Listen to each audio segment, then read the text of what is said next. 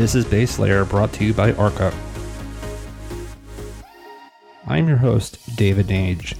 This is Base Layer, where institutional investors come to learn about crypto.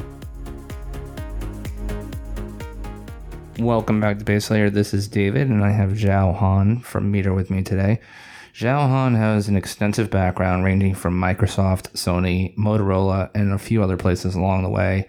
We talked about how he got into this world of crypto, and we talked about what Meter is. So their mission statement is reinventing money for DeFi, permissionless, low volatility, fast, no oracles, enable Bitcoin to achieve its original vision. A lot to unpack there. And so we talked a lot about this, enabling Bitcoin to achieve its original vision. I wanted to know more about that. We talked a lot about stablecoins, and we talked how they are working to eliminate regulatory and counterparty risk in fiat-backed stablecoins. So a specific mentioning to Tether, and eliminate capacity limitations and oracle risk in crypto-backed stablecoins. So that was in reference to DAI. And then they also make reference to Basis and a few other different iterations around stablecoins. So this is a great conversation. Xiao Han is really, really knowledgeable. And with his background, I thought it was incredibly interesting that he's been pivoting into this space now. So this is a great conversation. You'll learn a lot about stablecoins and about what they're doing at Meter. So remember, nothing on Base Layer is investment advice. So please do your own research. And on the flip side, you're going to hear the conversation with Xiao Han. Enjoy.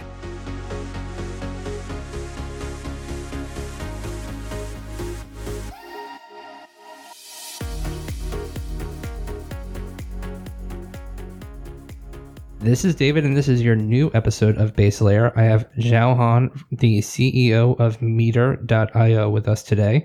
Xiao Han, how are you today? Fine. How are you, David? Great.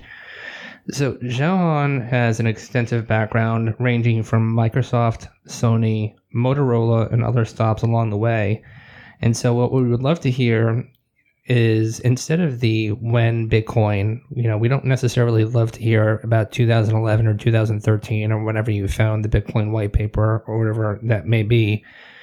We want to necessarily focus in on what about it? What about the underlying technology from your extensive career in technology made you decide to really go full force into this space and build a company around it? Sure. So I'm actually an engineer with a finance background. My earlier career, like pure engineering, in 2008, I actually went to Wharton, San Francisco to get my MBA in finance.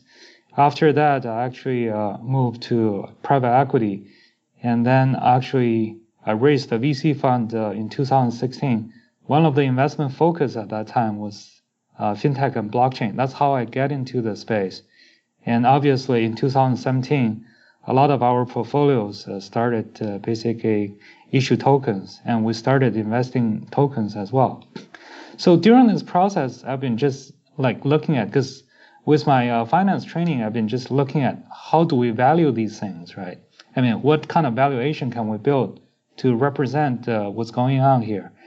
So, and then I realized, if you look at how fiat currencies are created by countries, right? What are countries? Countries are geographical boundaries dividing people up, oceans and mountains. And now we're spending most of our conscious time in front of computers and smart devices. Essentially, we live in a virtualized world. In a virtualized world without physical limitations, people will naturally regroup into new communities. Essentially, new virtualized country will be formed, basically based on people's beliefs or interests, things like that. And we believe cryptocurrency are basically the starting point of building financial relationship, social economic structure within this virtualized tribes. So if we look at it in the long run, we believe the notion of countries will be more and more irrelevant. So that's where we believe things will be moving to in the long run. But if we look at decentralized financial system, basically how to facilitate the financial relationship, the social economic structure within such society, we need to have a decentralized financial system. So that's where I started thinking, instead of like managing someone else's money, like as a VC fund manager, why would I just basically focus on building something that can change the future? Right. That only happens every couple hundred years. So that's how we got into this project. I'm curious, a lot of people who have taken a look at DeFi, and we'll talk more about DeFi. It's not the first time we've talked about DeFi in the show, but a lot of people talk about systemic risk. They talk about what happened on a global front in 2008 and 2009 with the financial crisis here in the States, and how it had a systemic flow out to other countries who obviously owned a lot of our debt, and it has caused a cascading effect. And so a lot of people talk about DeFi in a sense that it could potentially be a fixture, or what I guess you can call almost a way to fix issues that were made very relevant in 2008 and 2009 by the transparency imposed within blockchains. So I'm curious, is that also part of the story here? Basically, we actually starting thinking about the decentralized financial system from the base layer, just like the name of your podcast. So basically, in order to build any financial system, the most fundamental layer is actually the currency, the unit of account for the system. That's where you measure all the values. Mm-hmm. But when we look at cryptocurrency, I mean, there's really no native unit of account for crypto. I mean, there are some people, for example, building stable coins based on fiat. But it's very hard to imagine, like in a decentralized society, you rely on a centralized unit for measuring values, and that right. unit is highly manipulable by the authority. Right. So that's where we believe. I mean, there is actually ways to build like a unit of account native to the crypto world and can be like trustless and uncheatable. So that's where we started the project and basically that's the goal of the project essentially. Got it. So your mission statement says reinventing money for DeFi, permissionless, low volatility, fast, no oracles, enable Bitcoin to achieve its original vision. So I want you to unpack that a little bit in terms of the fast and in terms of the no oracles, but more importantly, Bitcoin to achieve its original vision. So is Bitcoin not realizing its original vision right now? Yeah, so Bitcoin, when it was invented, a narrative was, a lot of the hardcore Bitcoin maximalists still basically insisting on the narrative of Bitcoin is the good money for the future, right? But if you look at the actual function of money, it actually basically bridge the difference in time and need between value creation and value consumption. So, for example, when I work for my company, I created value, but this value may not be directly applicable for me to get food or shelter. So I have to record these value I created and exchange it with someone else. So money functions as basically like distributed ledger to basically record such value transfers and represent value temporarily. If you look at, for example, cryptocurrencies, they are basically a public ledger maintained by distributed participants. Mm-hmm. But if you look at the entries on those ledger, because, for example, has to be, every number has to be a unit. If we use Bitcoin as a unit, essentially it's like a rubber band. It stretches or contracts based on supply and demand. So when you look at a ledger made of Bitcoin to represent value transfers, it's essentially completely mass. You can't understand any like real value, how much value has been transferred. So that's the main problem of Bitcoin, because it has a rigid supply and doesn't basically changes based on the underlying economic change. Interesting. Because everyone talks about the 21 million hard cap as, well, not everyone, predominantly the Bitcoiners out there use the 21 million hard cap as one of the, dare I say, the most sellable feature, because it's this inflation hedge, and there's only going to be 21 million of them. Interesting. So you're kind of on the contrary of that. Yeah. So basically, when we look at it, basically one of the famous quote from John Nash, the inventor from game theory, basically he has a very famous quote on ideal money. Basically, from his perspective, money should be just like a unit of measurement, just like a degree of temperature, or like a kilogram or a pound type of thing. But why is it so difficult to create and maintain such a unit for value? It's because the incentive for cheating is just too high. No one in the history can ever resist that temptation to cheat on that unit. But blockchain is actually a perfect solution to basically solve that trust issue. So that's what we leverage on to build the uncheatable unit of value. Right. So another thing that you talk about is you discuss scaling. You talk about fast. There's that word fast in your mission statement. So let's dig into scaling. And so you're stating that you can get to about 1,000 TPS at launch. Let's talk about that, because in regards to Bitcoin, that's still 3 TPS. And in regards to Ethereum, that's usually around 7 to 8, give or take, on the TPS. You've had other iterations that are using things like DAGs, that are using things at layer 2 on state channels. How are you getting to 1,000 TPS? Yeah, so basically, if you look at all the existing cryptocurrencies, people are mixing currency creation with record keeping. But if you think about the real world, miners for gold and silver were never the same group of bankers and accountants. When you're mixing things up, there will be unnecessary conflict of interest. And fundamentally, there are actually two consensus going on in a cryptocurrency system. The first consensus is actually the value transfer consensus, how much value Alice has transferred to Bob. So the main focus of that consensus is to prevent double spending. Mm-hmm. And that consensus is directly observable to all the participants in the system. Right. And to reach that consensus shouldn't be that energy consuming. You just need to propagate the information thoroughly. There is another consensus going on in the system, however, is the economic consensus.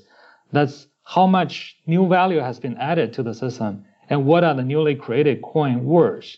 So that consensus is achieved in a proof of work system by basically miners, profit chasing behavior. In the proof of stake system, basically people are giving up on this consensus and just focus on the first consensus. So what Meter does is basically we clearly separate out the two consensus. So the currency are created by proof of work, basically by doing uncheatable computing. Right now, for example, we're using the Bitcoin's mining algorithm, and you have to burn around 10 kilowatt hour of electricity in order to create 1 Meter coin as a currency coin. Basically, that actually creates a Nash equilibrium for the value of the coin. So miners will only mine it when it economically makes sense. On the record keeping side, basically we're leveraging on proof of stake. So we can basically run fast consensus among, let's say, a couple hundred committees selected randomly from the potential validators in the system. So we can run like a Byzantine fault tolerant type of consensus, mm-hmm. which can be run pretty fast and efficiently. So that's how we achieved around 1,000 TPS right now in our testnet. Actually, at the launch, we're targeting around 2,000 when we launch the mainnet.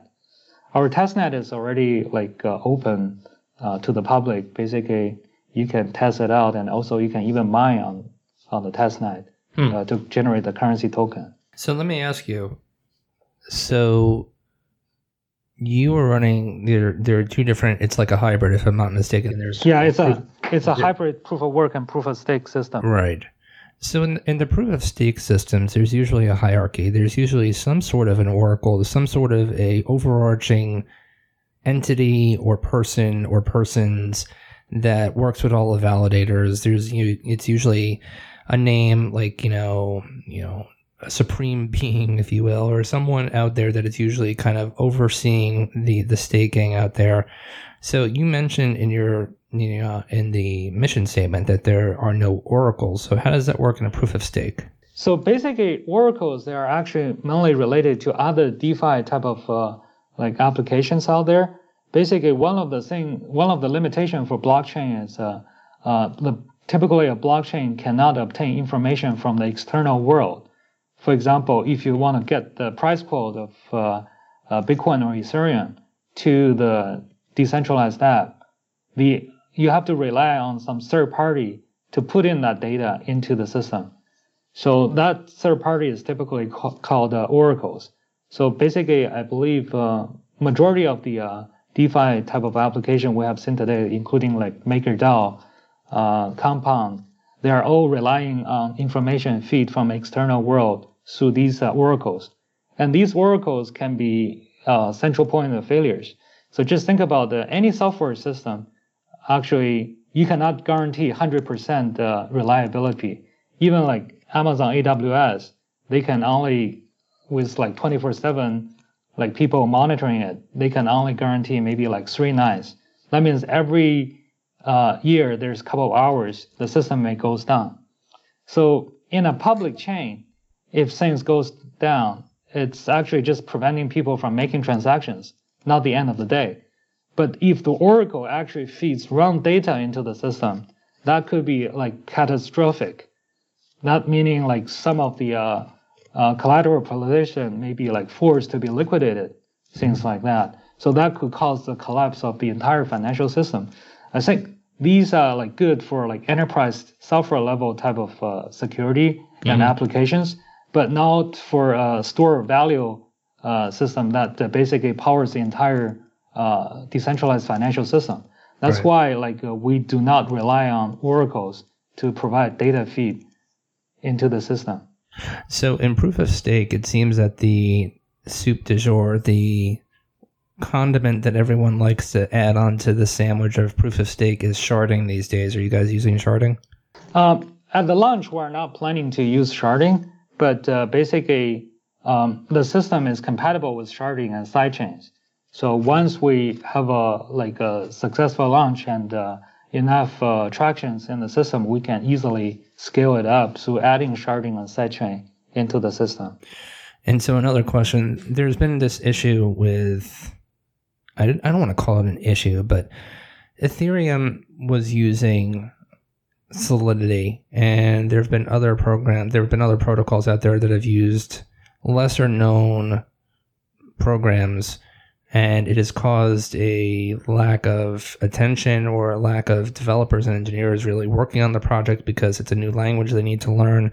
So what language are you guys using there for the developers? So basically on our testnet, we're just using the Ethereum EVM, the Solidity language, because it's mostly widely used for like all the DeFi applications. So that's the plan for now. I think right now is basically we're open to other like type of languages. For example, like recently Facebook announced like Move, right? I mean, basically different languages that can be more formally verified to be correct. We're open to that, but on the testnet, because of the resource limitation, we're just focusing on bring up the Ethereum Solidity virtual machine. I'm curious if there's been kind of narratives out there that the EVM has a privacy lack, that there is more data that needs to go into the EVM, that then you have privacy layers on Ethereum now, like we had Matt from Keep, and we've had some others out there that are adding these privacy layers to Ethereum because there's been this problem. What do you think about that? So the way we envision this is like in the future, the chain we build is a base layer chain, for example, for like settlement. And there will be like a top layer, like second layer chains built for example, focus on more like on scaling or like on privacy. So basically the benefit of EVM is extremely flexible. So basically all these like things can be built on top of the base layer blockchain protocol. Got it. So let's we don't want to solve all the issues at the base layer. Right. And thank you for the pitch again on that. I appreciate it. Love hearing people talk about base layer. So let's go into kind of counterpoint. There's a few things here that you guys discuss on the project, and I want to learn a little bit more. So, eliminate regulatory and counterparty risk in fiat-backed stablecoins. So, is this a reference into Tether? Yeah, and also, for example, others like fiat-backed stablecoins like GUSD, TUSD, those kind of things. Basically, if you look at basically, we can call these existing stable coins or they are pegged coins. They essentially try to peg to one of the fiat currencies, let's say US dollar. So if you look at the problem, we actually have two worlds, the physical world and the crypto world. And the physical world basically export computing and energy to the physical world, to the crypto world. And the crypto world export financial products, essentially cryptocurrencies, to the physical world. And basically, the economic works between the two worlds follow the same principle as international finance. Basically, there's a famous saying called the impossible trinity. Essentially, fixed exchange rate, free flow of capital, and independent monetary policy. These three things cannot coexist at the same time. So in order to create a pegged currency, there's only two ways. There's the Chinese way. Basically, you do not allow free flow of capital, which we don't like. Or there's the Hong Kong way. Basically, you have 100% reserve in the currency you peg to in a single pool. Distributed pool doesn't work. Mm-hmm. Then you can create a peg. So basically, these fiat-backed stablecoins that follow the Hong Kong way, right? But obviously, there's a single point of failure. That's the entity that's holding the pool. Right. And that pool basically is subject to all the regulatory requirement, all the AML, KYC requirement. And if you don't, you will be targeted for U.S. regulatory scrutinies like Tether currently facing, right? So basically, that's what we are referring to. Mm-hmm. There's basically, if you try to peg using a centralized entity, you will be facing all these potential issues. Right. For example, all the compliant stablecoin like PAX, GUSD, there's ways for the issuer to lock your account, freeze your coins without, if they suspect any behavior that's could cause any issues. And so we've talked about Tether, we talked about fiat. Now you also say eliminate capacity limitation and oracle risk in crypto-backed stablecoins. I have a feeling this is in reference to DAI. Yeah, exactly. Basically, we discussed earlier, one of the problem DAI and other DeFi applications facing was the centralized oracle and the oracle failures. The other problem is the capacity limitation. So, for example, DAI has right now they're using Ethereum as a collateral, although they are looking for more collateralized assets. Mm-hmm. But one of the things they have to really over collateralize because the underlying asset is too volatile. So let's say Ethereum right now DAI can only issue around 1/3 of worth of DAI for each Ethereum you collateralize. So basically, that creates when the system grows bigger and bigger, it actually creates a liquidity problem for the underlying asset. So when the underlying collateral assets become a big percentage of the overall circulating Ethereum, for example, when things get liquidated, it will cause great problems, collapsing the Ethereum price as well. Mm-hmm. So that's basically is a capacity problem DAI is currently facing. I think basically DAI Foundation has set themselves a limit that they cannot exceed 100 million. Right. Directly on top of Ethereum. Yeah. Yeah, I think I can simplify it that it still has a black swan kind of capacity. So, DAI with Ethereum can still be susceptible to a black swan. And if it is, then it takes down DAI and then there's a systemic risk. So I agree. And so the other thing that we didn't touch on, but we were getting around in terms of the consensus models with proof of work and proof of stake that you're using, we didn't talk about governance. So if you can give us a little bit of sense about that, because a lot of people care about that. Is there on-chain governance? What are the procedures that you're doing right now? Yeah, so basically the entry point of the system is completely permissionless. Basically, you start generating currency on the proof of work side. By the way we are treating the impossible trinity problem is basically we give up the pegging. So basically, instead of pegging to any fiat currencies, we have a fixed production cost for the coins. So basically, that will create like an anchor for equilibrium that connects the physical world with the virtual world. So basically, you start with mining and creating currencies, and we have a separate token. We call it governance token. Basically, the governance token is the protector and the record keeper of the system. So we mentioned the proof of stake side is maintain the records. So the staking token is mainly the governance token. And in order to obtain the governance token, basically the way we do this is we have a daily on-chain Dutch auction. You have to use your currency token to exchange for the governance token. The proceeds for the from the auction, a portion of them will go to the validators, the proof of stake validators, as a reward for them to basically maintain the ledger. And another portion will be just simply burned. So basically, all the governance token holder essentially starting from the currency side in a permissionless way.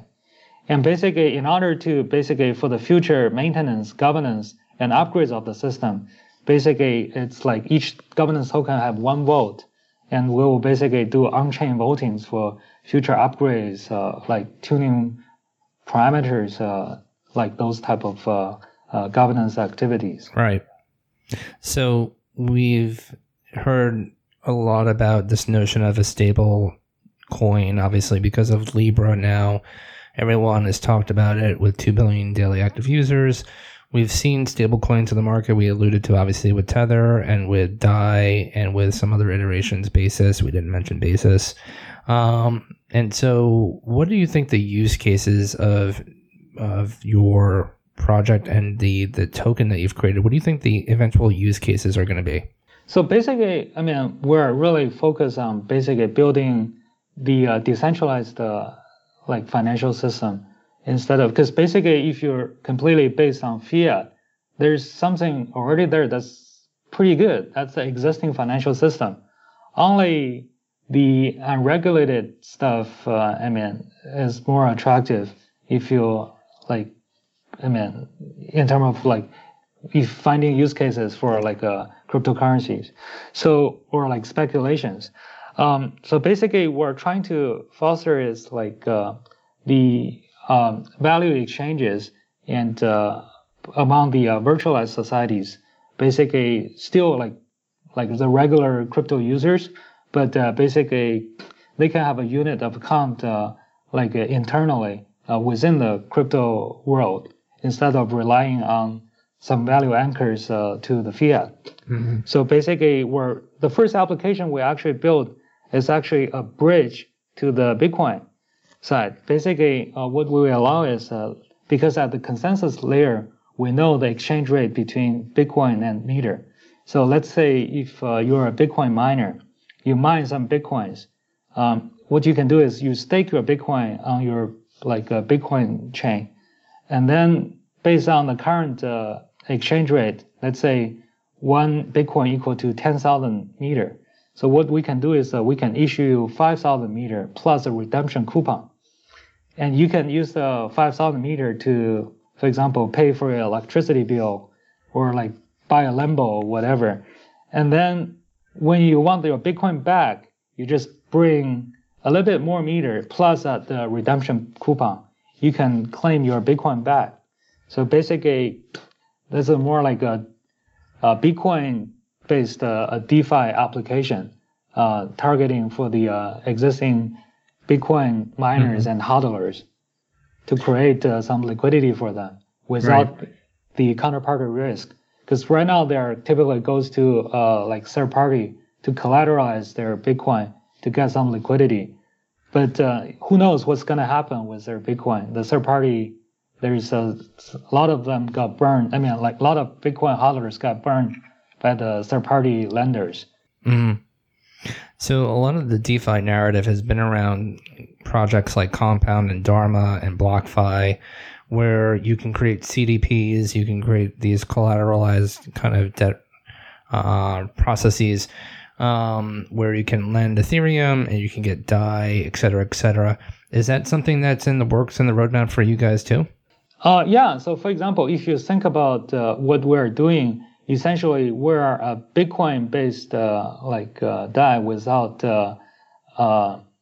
what we can generate is a Bitcoin-based DAI without the consensus. Without the Oracle. Mm-hmm. Everything is done trustlessly through consensus. So that's one of the application, similar to Maker. Right. And then people can build more things similar to other type of DeFi applications out there, and within this system, with the benefit of a stable unit of account and speed. Where do you see a majority of the use cases for stablecoins right now? It's been suggested that over the last few weeks, especially with the Bitcoin volatility, that a lot of the tether that's being used is in China. Where do you see that? Where do you see a stablecoin or like a tether being used majoritively right now in the world? So majority of the tether, I believe, are used by unregulated exchanges as the unit of account representing US dollar. So that's basically, I would say, 90% of the use case. And also there's some use cases, for example, getting over the government currency restrictions like China. So basically, we're not trying to address the exchange US dollar representative issue. So we're more basically focused on cross-border payments. For example, have a reliable money for developing countries who have monetary policy, undisciplined monetary policy issues, things like that. Yeah. Okay. So the last part of our show that we always ask guests is we like to get to know them a little bit more on a personal level. So there are two things that we typically ask is we like to know what our guests are reading. And it doesn't just have to be crypto related. It can be anything for fun as well too, or anything that really taught you something. And also in terms of music, would love to hear if you like music, what type of music that you listen to while you're working or while you're traveling, what music kind of inspires you and really gets you going. Actually, to be honest, I do not listen to music while I'm working or traveling. I'm a little bit boring on that end. I would say. Yeah. That's okay. And have you read anything recently that's resonated with you? Actually, I spent more time reading research papers. For example, consensus algorithms, on economics, things like that. Yeah. Got it. Okay. Yeah. Very serious person. And so lastly, the other thing that we always ask guests is that if there's a way for people to learn more about the project and about getting involved, feel free to let them know. Yeah, so basically our website is meter.io. So you could join our discussion group on Telegram or Discord. It's also meter_io, or follow us on Twitter, meter_io. Yeah. That's great. So this was Xiaohan Zhu from meter.io. Very distinguished career at Microsoft, at Sony, lots of other places. And so they're obviously trying to create a system and a token that can be used for many different purposes. And so definitely check them out. And we'll hopefully have you back on again in a few months to check in on the progress. Thanks for joining us today. Thank you. For more notes from this past episode about our guest, please go to www.ar.ca/baselayer. Nothing stated on this podcast should be taken as investment advice, which would require a thorough assessment of each investor's personal financial profile and risk tolerance. Statements regarding past performance are not necessarily indicative of future returns. If you like what you're listening to on Base Layer, let us know. Subscribe, give us a like, or hit us up on Twitter. Arca at Arca, or myself, David Nage at DavidJN79. Let us know, and we'd love to obviously hear from you. For additional resources to help sophisticated listeners like yourself learn about the digital asset space in the financial terms you understand, please visit www.ar.ca for articles, market commentary, videos, and more.